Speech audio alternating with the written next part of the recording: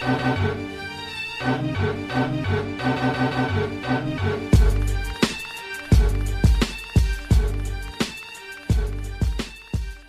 what's up? And welcome to episode 53 of Throwback Hoops. My name is Rob Clayton, and joining me is Woody V. How's it going, mate? My main man. Good to be here, as always. Absolutely. Got a very special guest, which we'll introduce in a sec. But just before we get to that, just a reminder where to find us on YouTube and where all podcasts are found. Please make sure you like, rate, and subscribe. All right, so today we're absolutely thrilled to have a very special guest joining us. He is the founder of the A Stern Warning basketball website. He worked as a journalist at the 2010 Basketball World Cup in Turkey. He had his own column on the NBL site, as well as running social media for the Sydney Kings, and now remains working in various capacities for both the NBL and NBL One. It is a huge welcome to this week's guest, Mookie Skirelli. Thank you, guys. What a pleasure to be here. Thank you so much for having me. I'm a long-term listener and watcher, so it's an absolute honour to be here. Great to have you, Mookie. How did I go with the surname there? I nailed that, didn't I? You did. Well done. Nice. Mookie, he was saying he was walking down the hallway into the bathroom, and he just kept repeating it. I woke up in the night last night, and as I was walking to the bathroom, like, Mookie Skirelli. I don't know how that first popped in my mind, but yeah, anyway. Good to have you there, mate. All right, so look, as we always do at the start off the show there, Mookie, whoever comes on our show has to show off a bit of a jersey. So who have you got for us this week? Well, being a Blazers fan, I've got the Dame Lillard standard version. Big Blazers fan, and I would have loved to have worn my Clyde Drexler, but it's a little bit tight for me at the moment, so I've got it on display behind me. Nice. I'm liking that little bit of a setup behind you there as well. You can see some books and some old almanacs and stuff like that we're talking about as we started recording. And I believe back on the left, you can't quite see now, but it's an Isaac Burton Kings jersey, right? Yeah, that's right. I don't know. It's actually the remake. Oh, yeah. I think that's what Woody's got, one of those ones. Yeah, I love the colours of that. Geez, he was an exciting player, wasn't he? He was an absolute favourite of mine. I mean, there've been a few over the years, along with the likes of Mario Donaldson and Leon Trimmingham, Dwayne McClain. But Ice was amazing alongside Shane Heal.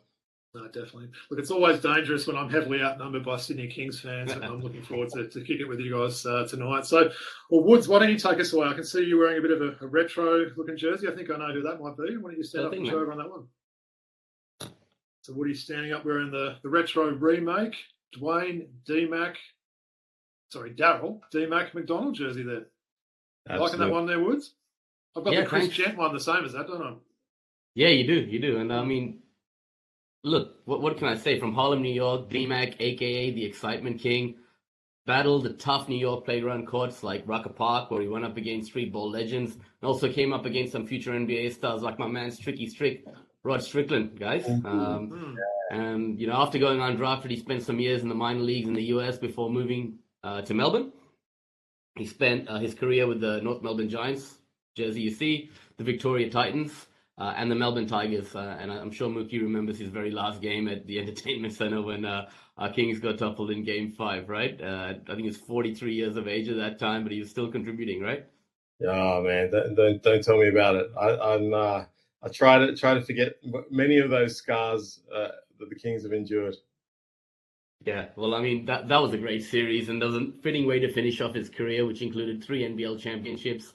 He was a 3-time All-NBL first-teamer, 3-time NBL Good Hands Award. Remember that award, guys, that they used to give out? Awesome. 2-time NBA All-Star, NBL's Best Sixth Man in 2004, and 8-time Steals Leader. He served as the head coach of the Melbourne Tigers during the 2010-11 season when Al Westover was sacked, and then again when Chris Anstey resigned after one game. I think it was 2014-15, sometime around there.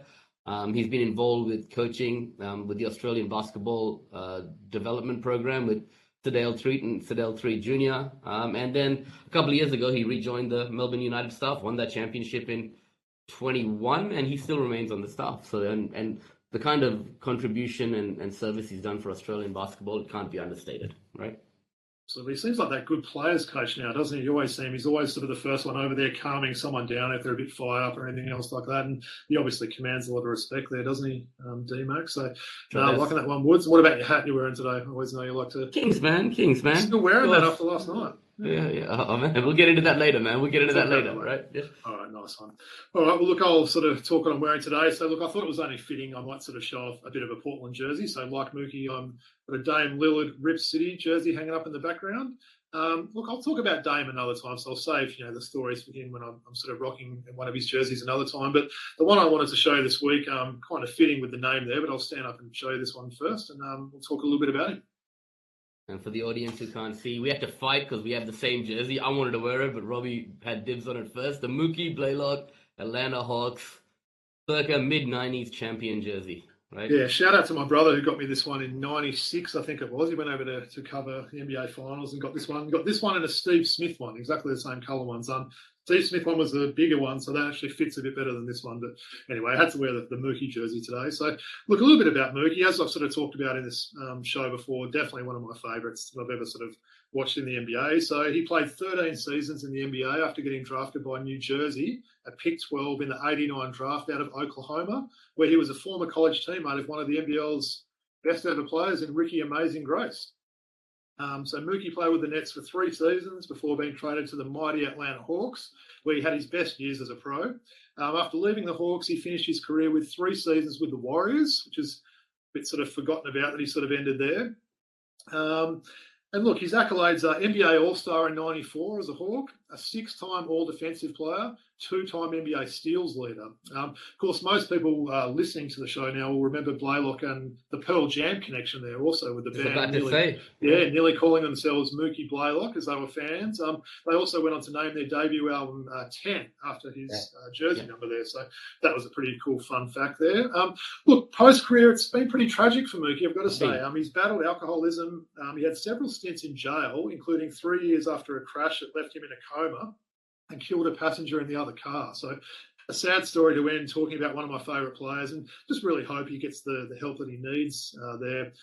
A little quick story as well there, Woods. Mum was over for dinner last night and I got this jersey out and I said, "Oh, Mum, it's my Mookie jersey." And she laughed and she goes, "Oh, do you remember you gave me a Mookie card about 30 years ago?" And she told me she's always carried it in her purse as a bit of a good luck thing. So she went to her handbag, got her purse out, pulled it out, Mookie Blaylock card still in there. So she's had that since 1992 as a bit of a sort of a good luck sort of charm there as well. So I thought that was pretty cool. Yeah. Every purse she's got, she's transformed it over there. So shout out to Mum for... Hey, shout out to Mrs. C, man. Mrs. C, shout out, right? That's it. So, look, unfortunately, I don't have any Mookie bobbleheads or figures, but I do have a little Dame bleacher creature there that I'd sort of show in honour of Mookie there. So it's one of the original ones they brought out. Sort of the generic face there. They've started to look at it over the years, but yeah, the Mookie. In order of Dame, the Dame Lillard. Sorry, yeah.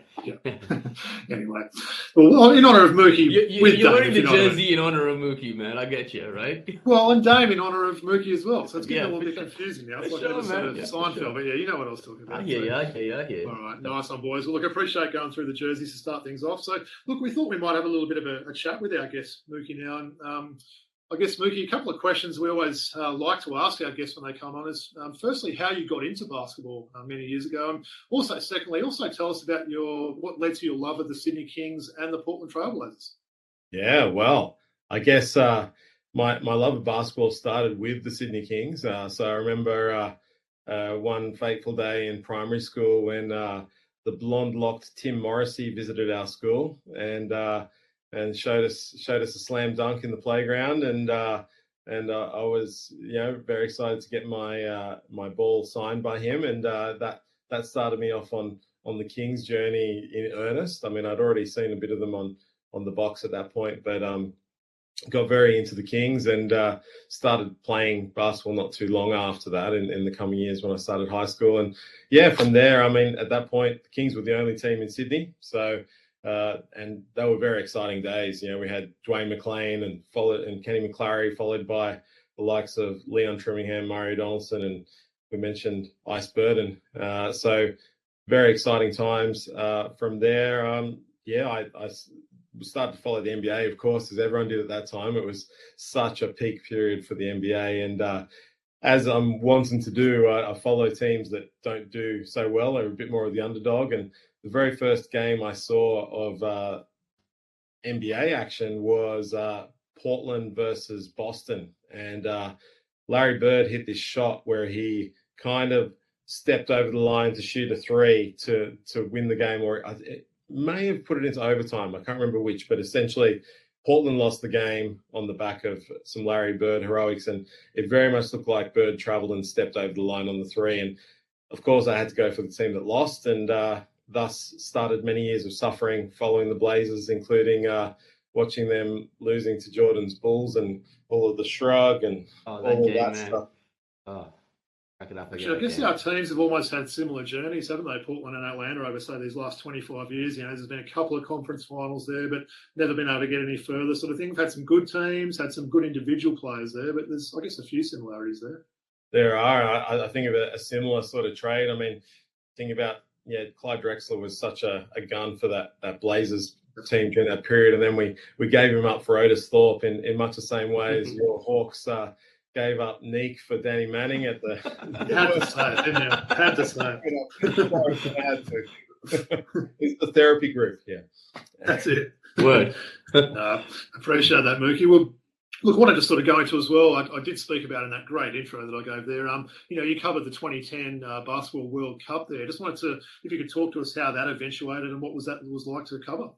Yeah, I've got a little memento up here from the Final Four in Istanbul. That's one of the scarves I got while I was there. But at the time I was writing my Stern Warning site and got a bit of an interest and got approached out of the blue by FIBA. I thought it must have been a scam at that point. And they said, we want to send you for 3 weeks to Turkey to cover the World Championships, as it was called. It wasn't called the World Cup at that point, called the World Championships. And I was like, yep, I'm in. Where do I sign up? I didn't believe it was happening until I got on the plane and traveled around the 4 cities in Turkey where the games were on. And it was a phenomenal tournament. I mean, we had 24 fantastic teams in there. And I was writing for the FIBA official app, which was on Nokia, back when Nokia was still a thing. Wow. And we were producing content. There were a small group of us going to games, producing different types of multimedia content, which was a bit of a new thing at that point in 2010. And putting out some content, getting to see some of the greats of basketball. I mean, that tournament, the Australia team, for starters, that was the first time I got to see Patty Mills in the flesh. I was already a big Patty Mills fan by that point, and he that year joined my Portland Trailblazers, which was all perfect. But the Australia had Matty Nielsen, Marich, Brad Newley, Joe Ingles, just to name a few. But the tournament, that gave me an even richer appreciation for international basketball. The tournament, each of those teams, we get that Australian Boomers version of Patty Mills. Well, every country had their version like that. You had Juan Carlos Navarro for Spain and Jose Barea for Puerto Rico and Haddadi for Iran. And Hamid Haddadi, yeah. Yeah, and Linus Kaleitsa for Lithuania. Yep. Yeah, I think Scola might have led that tournament in scoring, if I remember rightly, right? You are correct, and I think Kirk Penny was second. Yep. Kirk Penny was killing it. Obviously, you had what's his name, Vicona and Pera Cameron. PC. Yeah. Yeah, it was an absolute gun. I mean, just such a unique basketball player. Yeah. But that tournament was filled with great players, not to mention the likes of Kevin Durant and Lamar Odom played well in that. So that was really exciting, getting up close and personal, seeing some of those players right up close and getting to press conferences, things like that. It was, as I say, being able to see that passion that comes from countries such as Lithuania, who I kind of consider there's only, when I've looked at it, and I'm happy to be proven wrong, I only think of 2 countries where basketball is like the number one sport. Yep. Lithuania and the Philippines are the 2 where it's above all else. And the fans, the Lithuanian fans, when they turn up to a tournament, man, they just take over all that red, green, and yellow. It's amazing. Legend Saranas Jakubowicz would have been playing there towards the end of his career, right? Absolute Lithuanian legend. Yeah, right. Yeah.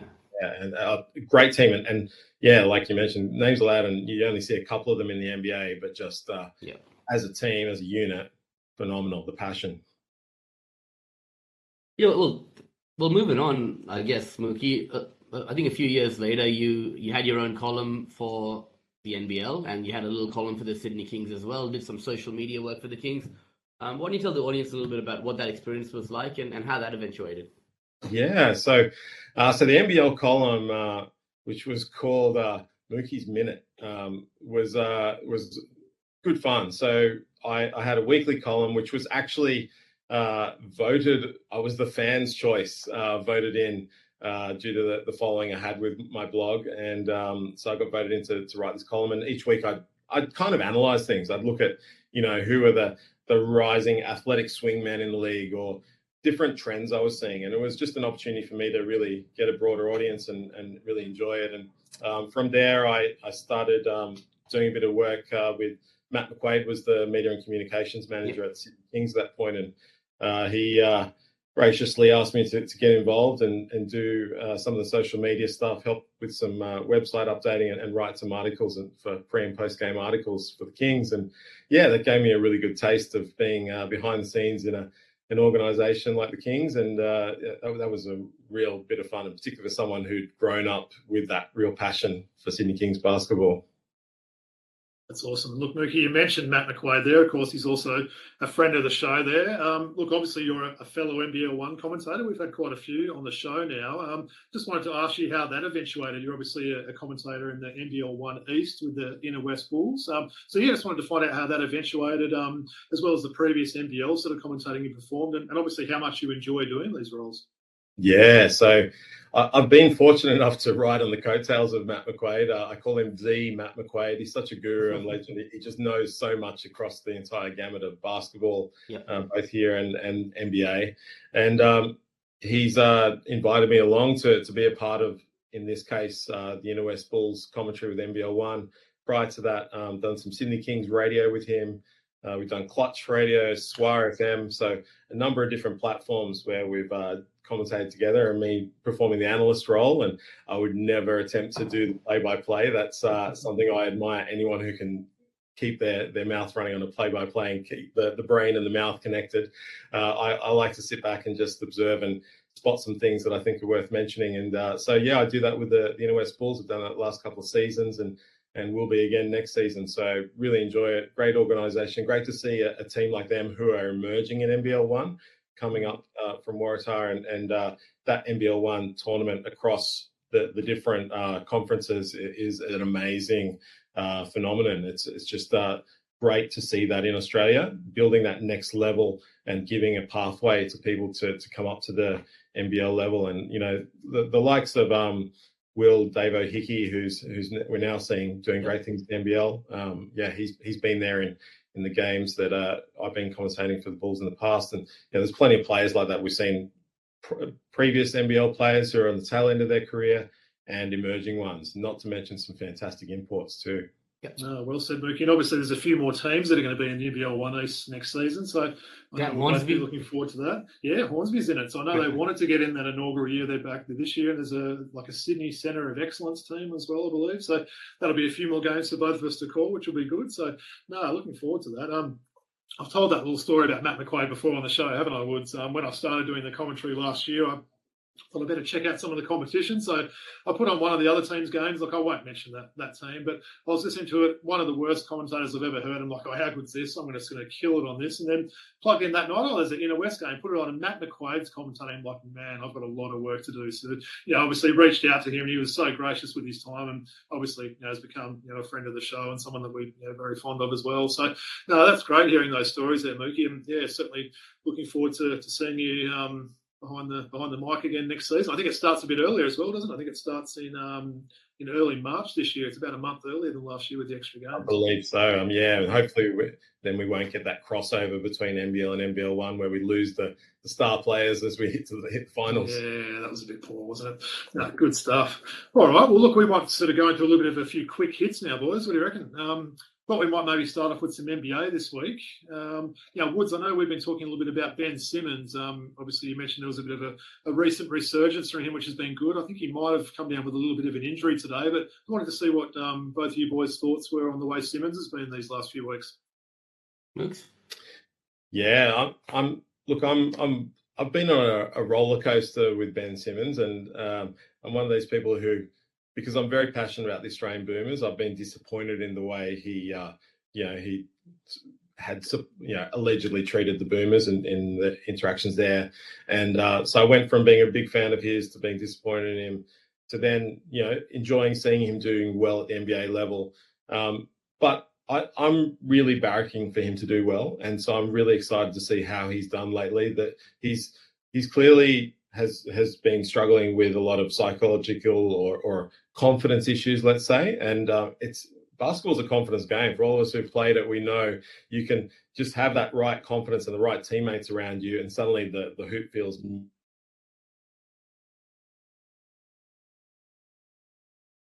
We know he's got that entire package. So if we can see him continue with that, it'd be great. Just to keep the rhythm going and get some of those triple-double type numbers together. Yeah, and just thanks, Mookie. And further to Mookie's point, actually, like he is starting to show that kind of form that he showed previously. It's really nice to see him commit to actually wanting to go to the Olympics in a couple of years and change his mindset.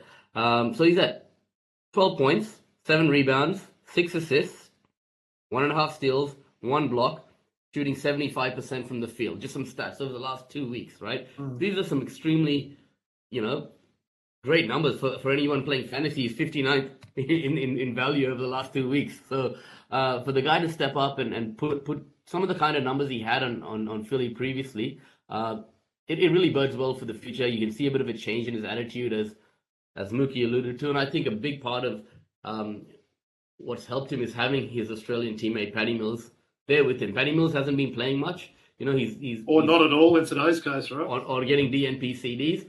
But I guess what we don't see, and I'm sure that is happening off the court, is the kind of positive influence a guy like that would be having on him. So, just want to see him go strength to strength, and really happy to see him back on the floor playing after extended time out of the game. Yeah. Definitely. And hopefully that little injury picked up today wasn't anything too big. We haven't sort of heard anything at this stage, have we? I should say we're recording Tuesday the 29th of November. Knee soreness. Just knee soreness. Knee soreness. Okay. Yeah, hopefully it's nothing yeah. too much more major than that. But all right. Well, look, the next thing I want to talk about, I did give you boys some homework, didn't I? So we thought, remarkably enough, we're already a quarter of the way through the season, which seems to have just flown by. So I sort of gave you guys a bit of a mission to say who your quarter season MVP might be. So Woods, why don't you take us away? Who are you naming for your quarter season MVP? All right, I'm going to go with Jason Tatum from the Boston Celtics. I know Matt McQuaid would like that, but the Celtics are 17-4. He's putting up 30.5 points per game, 8 rebounds, 5 assists, shooting 48% from the field. I mean, his team's got an amazing record. He's putting up gaudy numbers, and that's probably a bit left field. I don't know if other people would think that, but I was just doing a bit of. He gave me homework. My teacher gave me some homework, so I had to go do it and research properly and come back with an answer, Mr. Clayton. So I did. Well, I can tell you, your teacher's quite impressed, Woods, because I actually had the same name as well there. Okay, all right. Nice. Look, I'll echo the things you said about him. Also, a couple of other things I noticed. All his percentages are up across the board. His defensive numbers have really improved from last year. I think he's actually averaging double the block numbers he was last season as well. So he's like 1.3 blocks a game or something, which is pretty impressive. So, yeah, I think obviously you've got to take in the team record to consideration. Otherwise, it's probably the only thing that might have impacted Luka a little bit. Look, I think guys like Devin Booker, obviously Greek Freak are right up there as well. But yeah, I'm going to say Jason Tatum, and of course it's only 20 games in, so we've definitely got the right to change picks there. But what about yourself, Mookie? You got someone different to Jason Tatum? Yeah, I'm going to have to be controversial and disagree with you guys. It's not going to be Jeremy Grant or someone, is it? Or? He's been amazing. What do you mean? He has been, yeah. I really looked at this from the perspective of, okay, top guys in the league, who are the most impactful, and also, who are on teams that are doing really well. And then the third thing to try and be a tiebreaker between a lot of the players concerned, and I looked at Tatum, and I see, okay, what is that X factor, which is that they are irreplaceable. So if they leave the team, the big impact, the big hole they leave. And I just see that Jaylen Brown is quite close to Tatum in terms of impact on the Celtics. So that discounted him for me in a very tight battle. The other guys then in the race, and I looked at, it's quite boring to say, the last couple of MVPs, Jokic and this guy.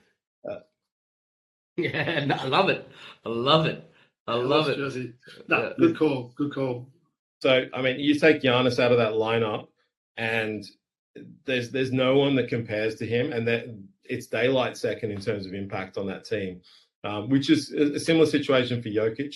You look at the other contenders, Booker is up there, but Booker doesn't have as well-rounded a game as those other guys.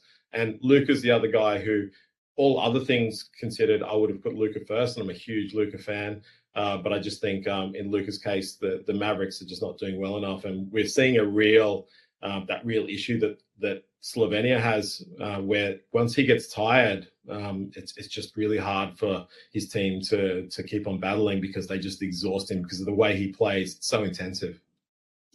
Good stuff. Well, appreciate those answers there, boys. I'm glad we sort of got a couple of, a different one at the end there. You got something else to say? Yeah, I just have something to say. I was going to say, Chris Middleton's been out the whole year, right? Which even magnifies, what Giannis has been doing even more. So, yeah. I mean, I like that. I like that. Yeah, Mookie. Well said. Well said.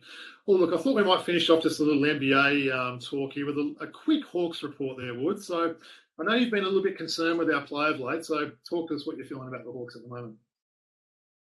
Yeah, look, I mean, it hasn't been great. I mean, today we were leading by, 16 points? And as much as 16 points, if I'm not mistaken, we lost to Philly.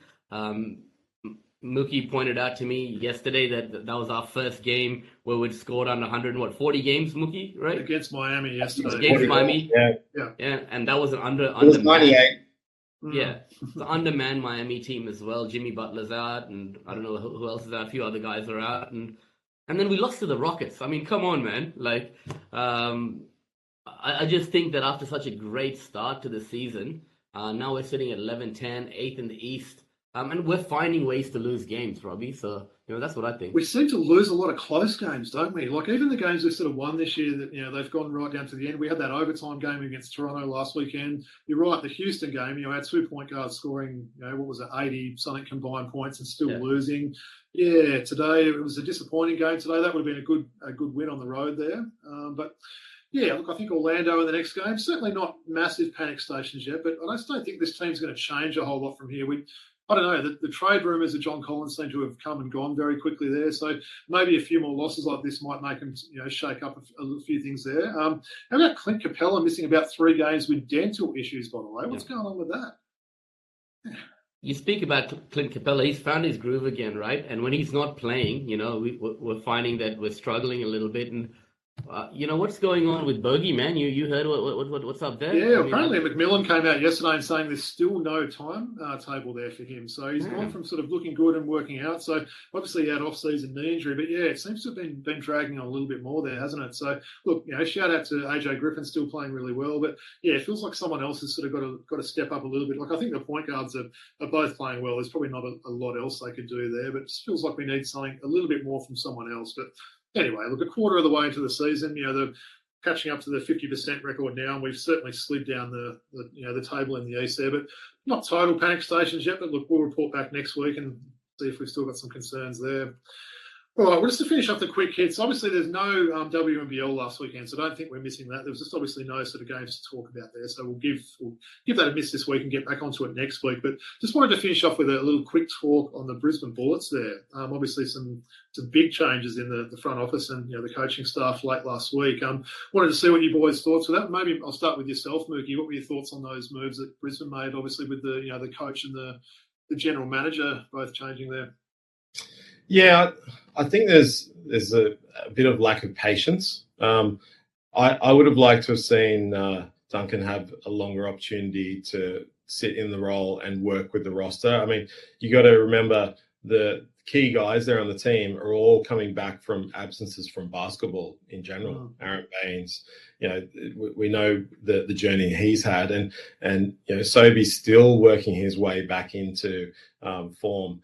I think it was always a roster that needed some time to try and gel together.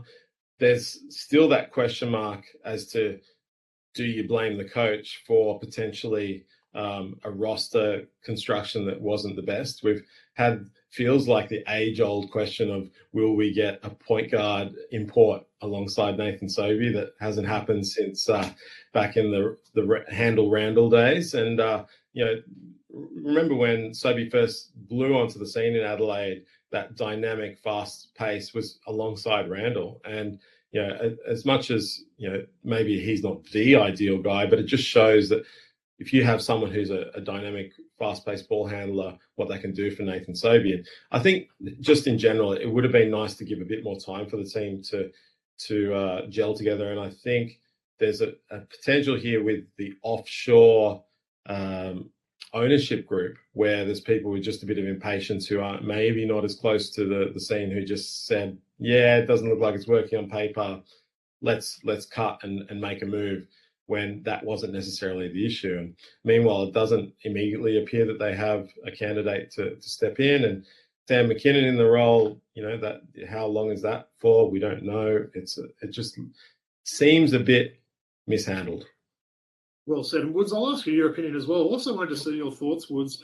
Why would they have got rid of Devondrick Walker like they did without a ready-made replacement? That makes no sense to me. Surely you just unless he was like a bad person in the locker room, which I've certainly never heard from him, why would you not at least kept him around? Still got a solid player there. Fair enough, you might find someone else, but didn't quite see the urgency with that. But yeah, obviously some real good points that Mookie said there. Woods, you got anything to add to that?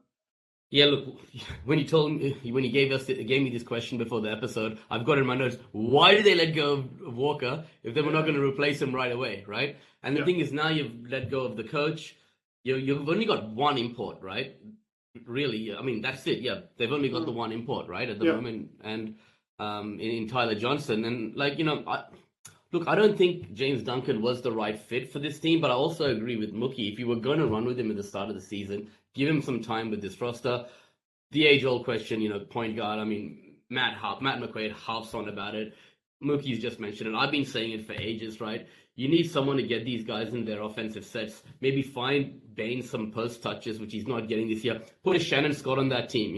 You put a Derek Walton Jr. on that team, a floor general, who's going to get these guys into offensive sets properly. And this team, you'll see a difference in this team. So I don't understand why the stubbornness there of going with Jason Kidd and Sobey, the one, Tyler Johnson. None of these guys are natural floor generals. So that's I feel sorry for likes of Baines coming back to resume his professional career, but I think they're going to be second last this year. If you guys disagree with me, let me know. I think that's a good call. Yeah. I've always been a big fan of what I call the new coach theory as well, when the first game after a new coach comes in, but it was certainly a little bit off on that game on the weekend. I mean, Sam McKinnon, coming from the front office. Brisbane had no bigs though, did they, in that game? Yeah. Baines and obviously Harrison were both there. Yeah, but it's an interesting one for McKinnon. It's like, what's the plan there? If they win a few, is he going to try and hang around? Is this just a stopgap measure? I guess no one sort of seems to really know yet. But I'd like to see them at least get that second import and get some talent on the floor. Sure. But very strange that they obviously got rid of Walker early, and a bit of a strange decision to not stick with Duncan, but we'll obviously watch this space with them. But sure.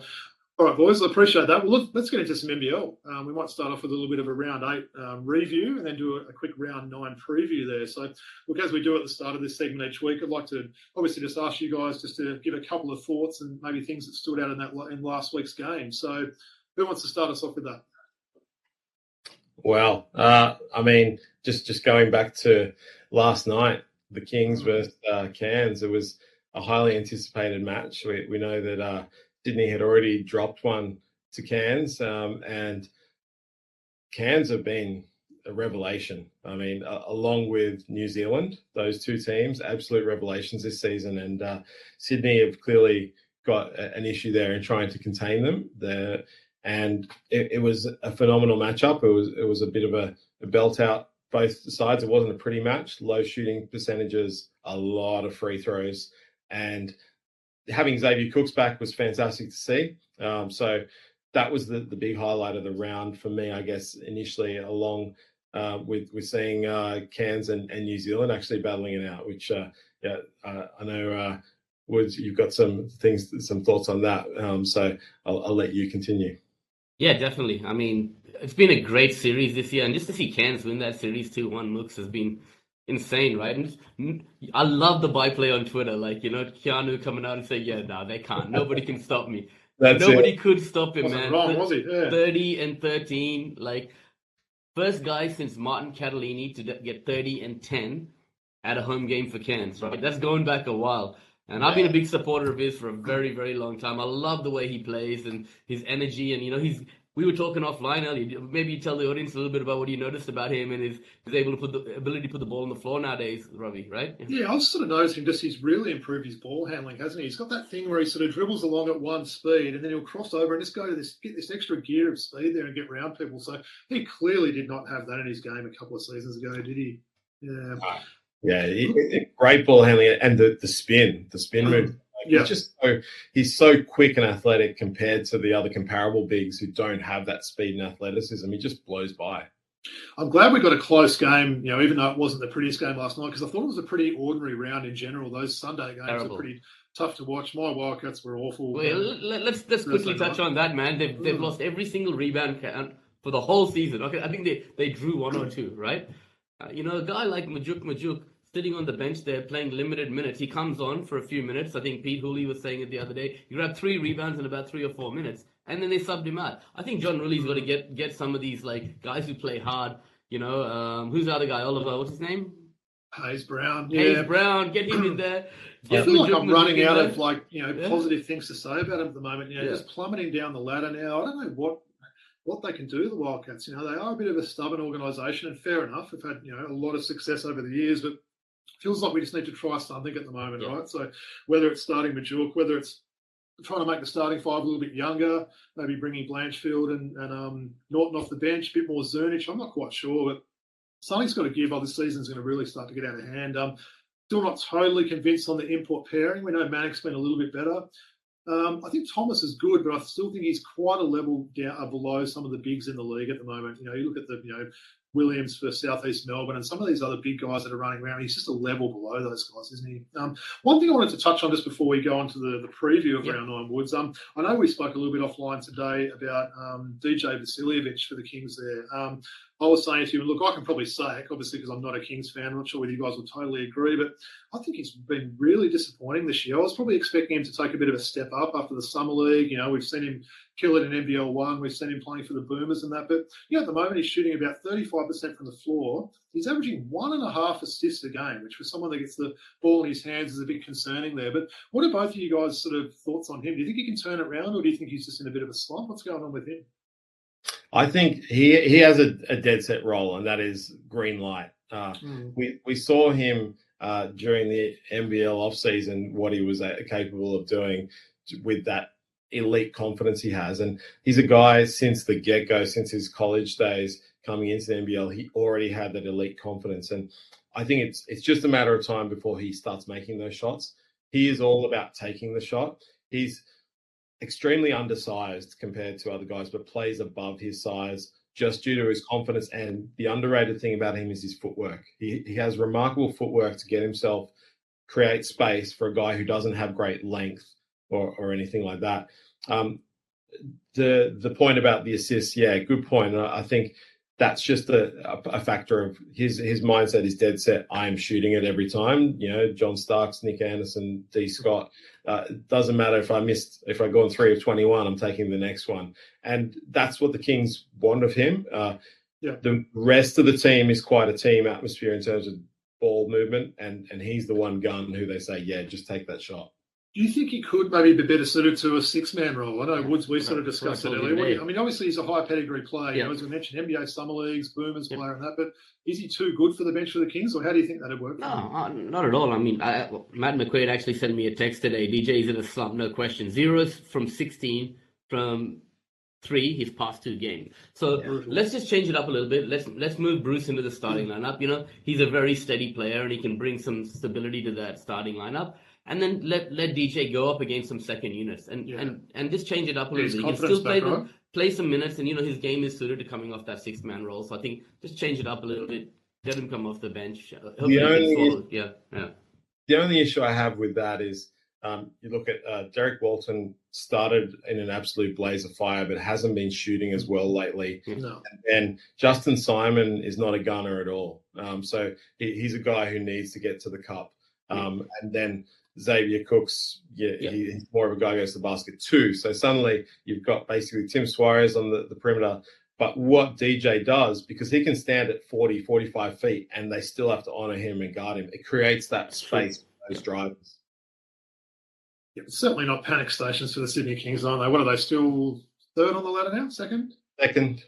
Second. So, yeah, I mean, it's a much better position than my Wildcats sitting in seventh. So, yeah. All right, good stuff. Well, look, let's get into a bit of a preview. Woods, why don't you put those games up and maybe talk us through the games for round 9. So I believe we've got 8 games over 5 days, so quite a packed round this round, and we're kicking off with a double header on Thursday, I believe. Yeah, let's throw to Mookie that first game, New Zealand, Southeast Melbourne. Yeah, this is a great one. This is a great one. I mean, Southeast Melbourne sitting 4th on the ladder, New Zealand sitting 1st, and both have shown themselves to be very deep rosters, a great amount of talent. Southeast Melbourne, arguably the deepest in the league. I don't know. I mean, they've got 4 or 5 guys who could hit 20 on any given night and you wouldn't blink. Then New Zealand just seems to have this amazing camaraderie around them.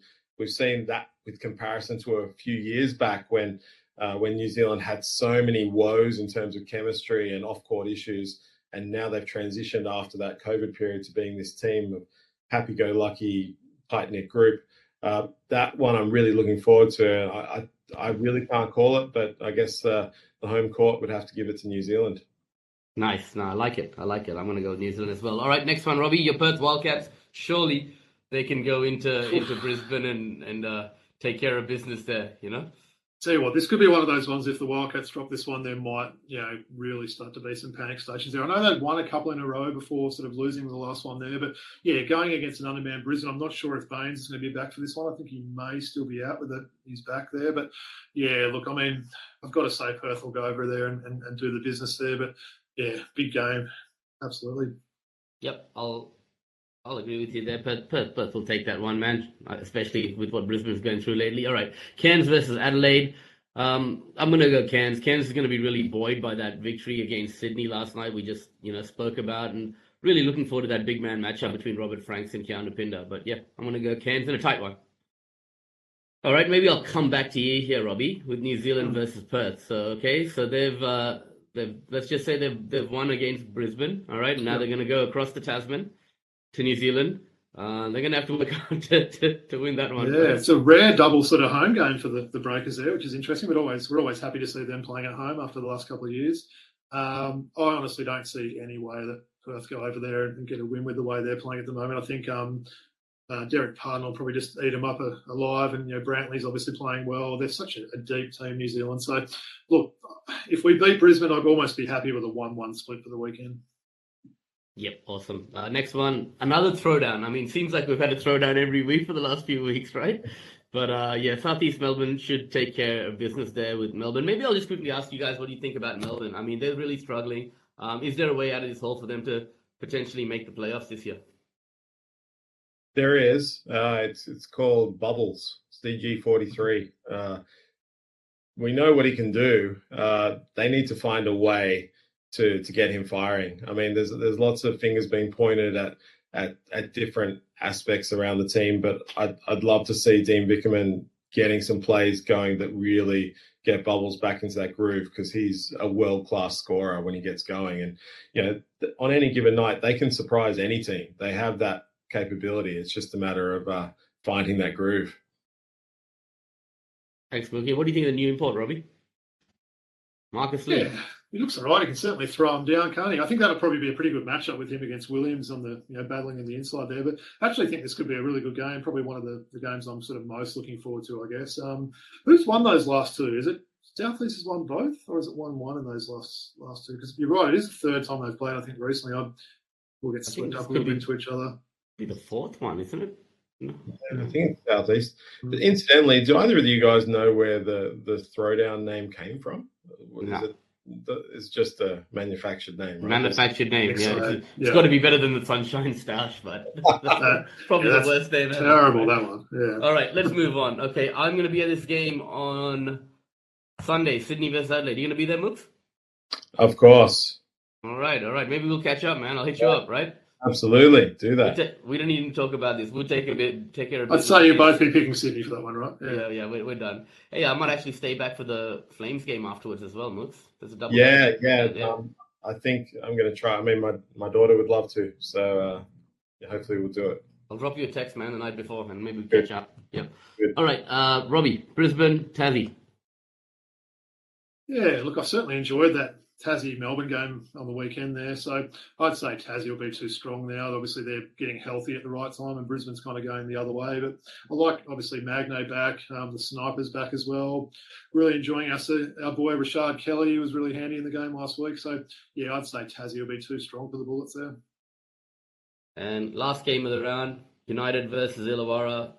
Moots, I mean, both these teams are going to be desperate for that win, right? I just hope Illawarra can get it. I mean, at some point, we forget how much talent there is on the court there. I mean, Tyler Harvey can take out games by himself, but it's going to be one of those games where, yeah, does a Tyler Harvey go off or does a Chris Golden go off? Yeah, so I just hope Illawarra can get one. Hey, shout out to Michael Fraser. He did look really good in his debut, right, for the Hawks. So, right, yeah. Filled the role. All right, thanks, guys. All right, I appreciate that, Woods. Well, look, obviously pretty conscious of time there, so I don't want to keep you guys too long. But instead of doing a Hawks talk this week, we thought we'd do a Portland report in honour of our special guest here, Mookie. So I might take it away with a question for you, mate. So as we mentioned, or as sort of should say at the time of recording, the Blazers are 11-9, so in a similar sort of record than our Hawks. How have you seen the past sort of week or two going for them then? Yeah, they've had a couple of tough ones. I mean, we lost most recently to Brooklyn, by 111-97, and that was one of those games where Brooklyn just had it all firing. We know what Brooklyn can do to teams. Lost to Cleveland, another tough team. Lost to Milwaukee, another tough team. Managed to get a tight one by 3 points over the Knicks, which is big. But it's been a tough little stretch for the Blazers in terms of being challenged against some big teams, and they're in a position on the ladder which is a bit better than what I'd expect them to be anyway. So losing those games against top teams, I'm not overly disappointed in. But being a Blazers fan, much as you've experienced in recent years being a Hawks fan, you're always in limbo. You always feel like we're just aiming for a first round exit, and we're not going to get in the lottery. We're not going to get a great pick. So you're just hovering in that zone, and we're in that part of the season at the moment where Blazers have got to start taking one direction or the other. Are they going to be able to take a step up and build off these tough games against good teams, or do we start the drop off?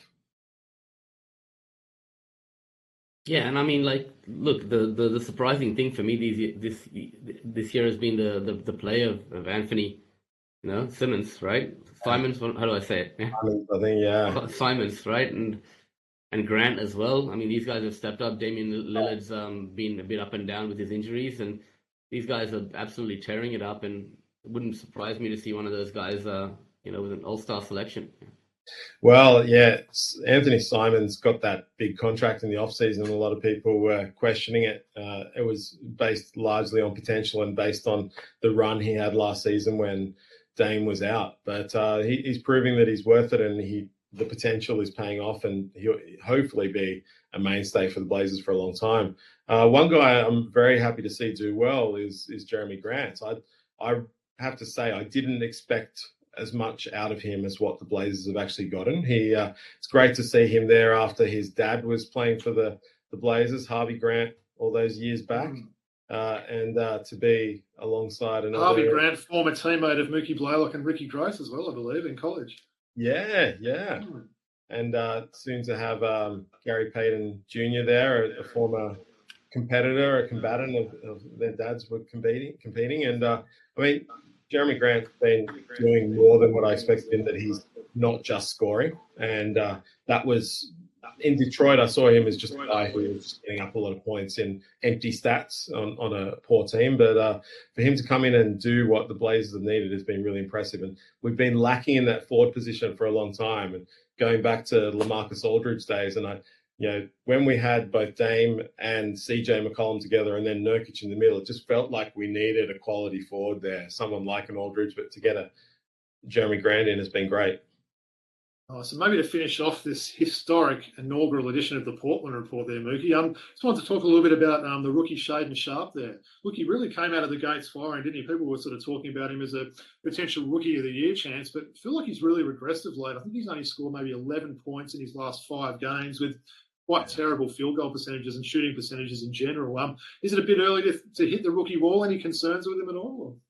Yeah, he was always going to be a challenging one. I mean, coming out of Kentucky where he didn't actually play. And so it's a big call to draft a guy at number 7 who hadn't yet shown anything, but, we've seen other people do that as well. But he came in, blaze of glory, maybe surprising people, came in with a bit of an adrenaline rush.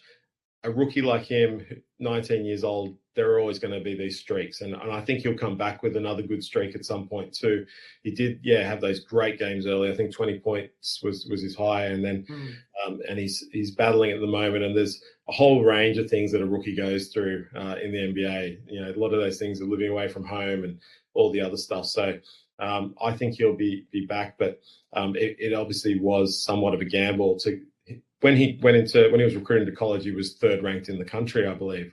And to be recruited into a program like Kentucky, who were just putting in faith in him coming back, I think after redshirting a season, showed what type of player he can be. So, look, he could be anything down the track.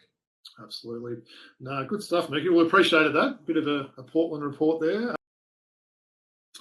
All right, fellas. Well, it's that time of the show again where we do a bit of classic packs. I know our guest has been looking forward to that this week, and Woody's given me strict instructions not to try and steal all the answers there. So, Woods, what have you got for us this week, mate? I got the 94-95 Upper Deck. Nice. Right. So let's do this. We've done these before, right? This year of Upper Deck. Yeah, I'm pretty sure we have. Yeah. I know we've done some of the earlier ones, but like 92, 93. 92, 93, 93, 94. I don't know if we have, actually. Yeah. So you can hear the noises there, Mookie. You can hear how authentic it is when he's actually ripping open that crisp pack, right? Foil. It's foil, right, this one? Yeah. Yep, yeah. Sure is. And we've got a little circular hologram on the back of each one. Oh. Is that right? We do? Oh, yeah. Good memory. Okay. All right. This is an easy one. Absolute legend, Hall of Famer, one of the greatest rebounders of all time. Played for Philly, then Phoenix, then Houston. I'm talking about none other than the round mound of rebound, Charles Barkley. Sir Charles, exactly. What is that? An All NBA team? Yes, it's an All NBA team insert card, and as Mookie alluded to, that as well. Yeah. Nice. Beautiful. Okay, all right. You talk about the great centers of that generation. We can always say my favorite center, right? The one that I like the most. From Jamaica. And I'm not talking about Jamaica, Queens. I'm talking about Jamaica, Kingston. I'm talking about Pat Ewing. We seem to get him all. The sweatiest man in history. Patrick Ewing would sweat in the snow. Nice. With those massive knee braces on. Is that Shaq behind him? Or? It is. Unless it's either it could be Terry Catledge, couldn't it? Yeah. No, that's Shaq. Shout out to the West Indies. Indies. Bigger than Ewing too, doesn't he? Yeah. Shout out to the West Indies. They're here in Australia at the moment for the cricket. All right. We are talking about player turned player agent. Okay? Probably, he's so well educated. Yeah, like he's Grant Hill? One of Michael Jordan's favorite teammates in the early days. Oh, but then when he went to Charlotte, oh yes, BJ Armstrong. Baby-faced assassin. Yep. Definitely. He shouldn't have he's said made anything. a good post-career for himself, hasn't he? Yes. He did very well after meeting me in Sydney at one of the NBA Jam sessions. I think I remember that as well. Yeah. Okay. Dee Brown was at that one, maybe? Or? Yeah, I think Buck Williams might have been in that one as well. Yeah. Number 12 for the Boston Celtics. One of your favorite player, one of my favorite players of all time. I'm talking about the great man himself. That's another card I'm going to get from you next time. It still pains me to see that one a little bit, but yeah, that's a nice one. He looks pretty happy about being there, doesn't he? Yeah, I mean... That was pre or post Panathinaikos? That was post, I believe. Yeah. Also, yeah. Okay, wow. Okay, all right. We talk about,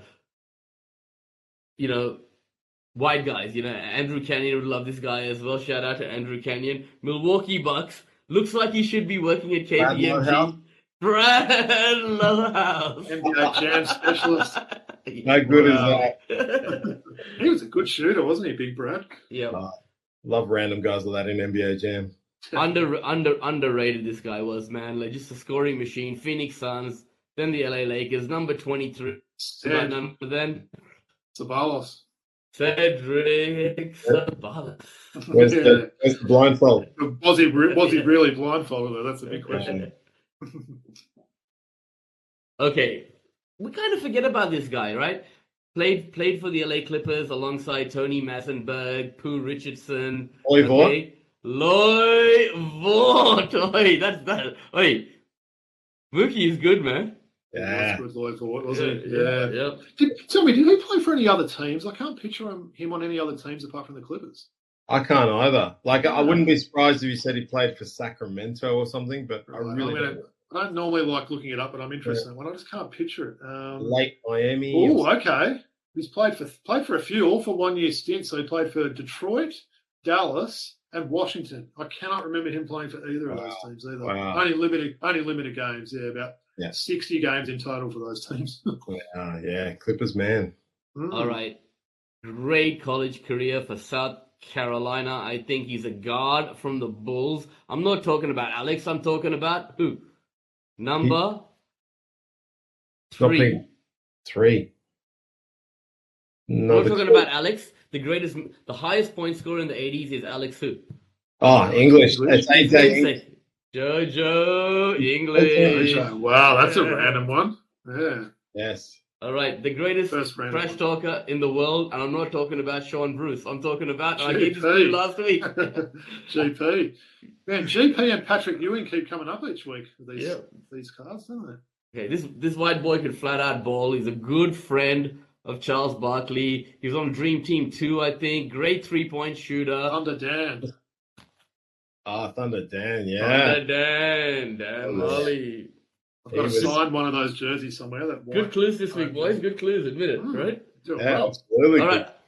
I mentioned this guy earlier, all right? I talked about D-Mac at the very start of the episode and how he's working alongside this guy in Australia. Sedale Threatt. Yeah. Ironic that I actually mentioned his name earlier in the show, right? Definitely. And finally, we talked about this guy. And, these packs, you get the silver card, right? The one special card that was, like, silver out of the bunch. And we actually pulled this guy's card last week. I know you listened to the show last week, Mookie, all right? And we also spoke about his namesake having a great influence on Ben Simmons on this week's episode. I'm talking about none other than.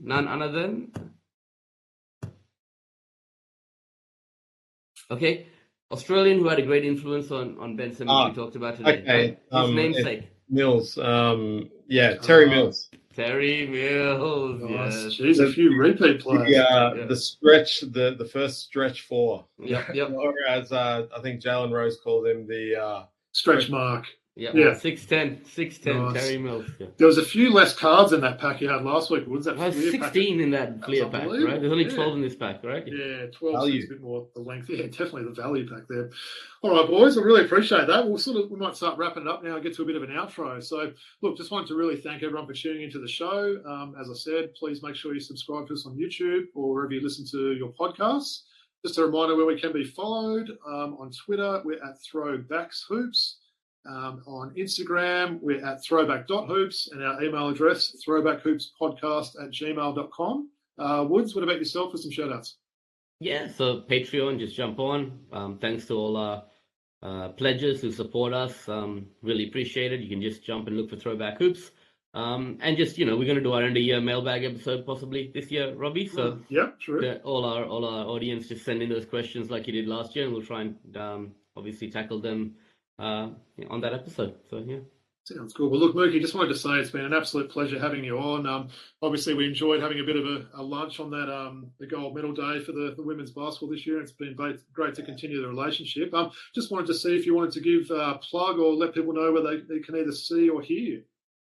Look, probably the best place is to follow me on Twitter at A Stern Warning, and everything kind of flows from there when it comes to what I'm doing basketball-wise. And hopefully we'll get the asternwarning.com back happening at some point when I can find the time to resume writing.